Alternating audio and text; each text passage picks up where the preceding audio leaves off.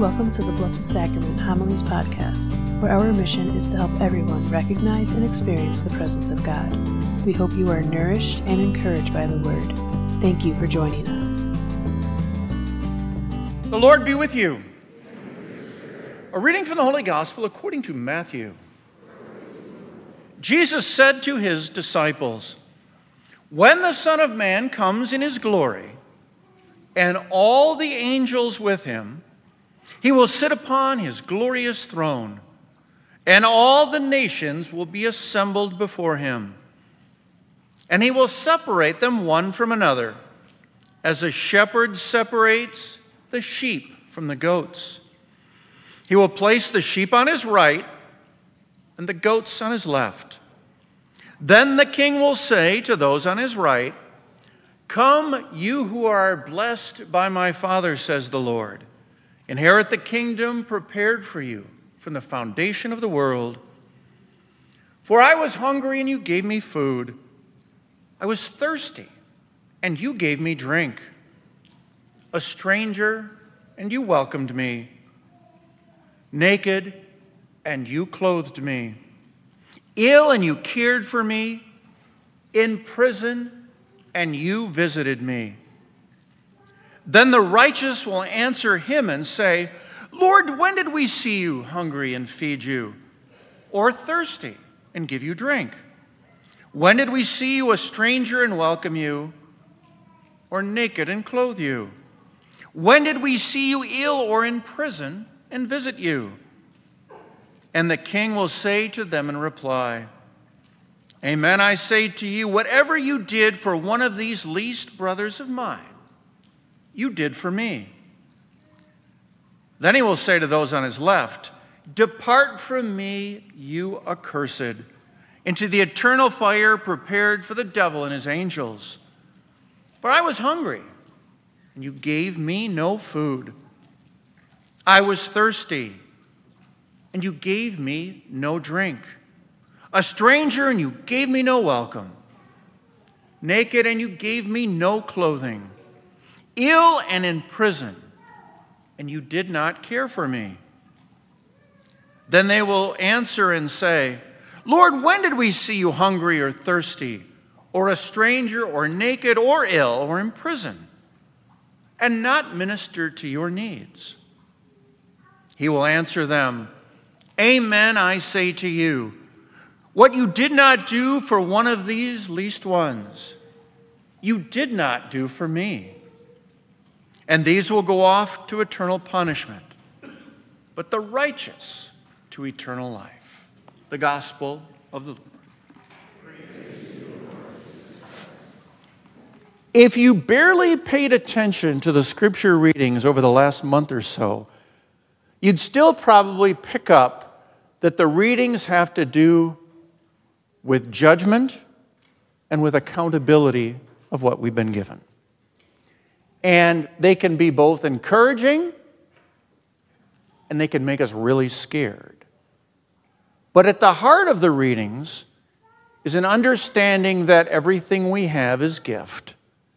And the only thing that's really expected of us in the long run is to be able to share those gifts freely with one another. Well, I am sure that some of you have some odd hobbies that you follow. I have one that's pretty strange as well. That is, if I have a weekend off, I will usually seek out, at least for an hour or so, some of the TV preachers that are out there. And I watch them, truthfully, for the entertainment value more than anything else. But sometimes they take me from beyond just being sad in what they're saying to being really scared in what they say. Because if you listen to them even casually, the one thing you'll notice is that they're pretty sure they got it all figured out, that salvation is for them, and perhaps for those folks there and those of you who send them big checks. But for the rest of us poor slobs out there, we're in big trouble. And I don't think even with this particular gospel, that's what Jesus was trying to do. I think he was trying to motivate us to recognize what we're called upon to do.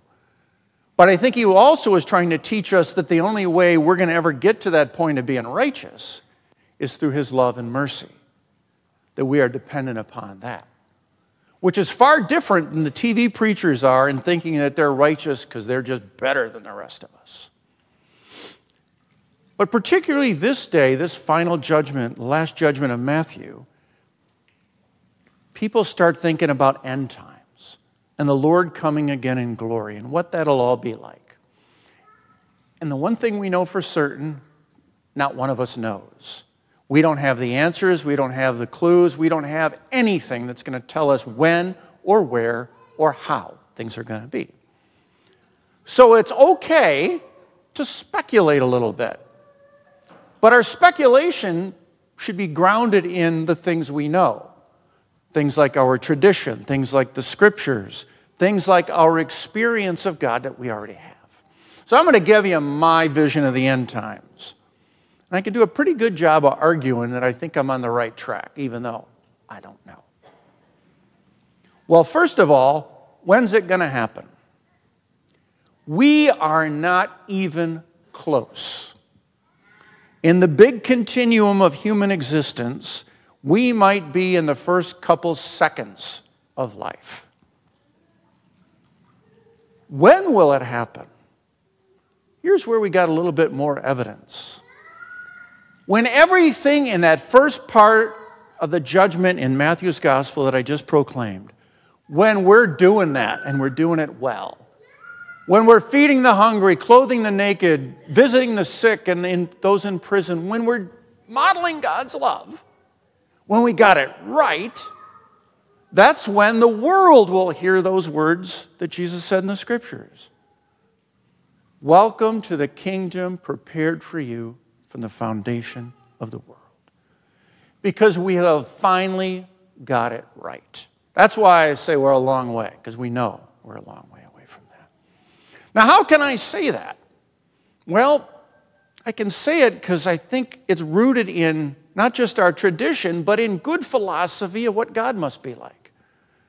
Because God must be perfect in all things. So God is perfectly patient, and God is perfectly merciful. So we're going to have a lot of time to get it right. In fact, I would argue we're going to have as long as it's going to take. And that's going to take a long time. But maybe, if we want to commit to it just a little bit more, we can listen to those things and start to do them more often. And then we can bring the fullness of the kingdom just a little bit closer. Whenever we care for those who are suffering, whenever we are merciful, whenever we are, what? Christ-like.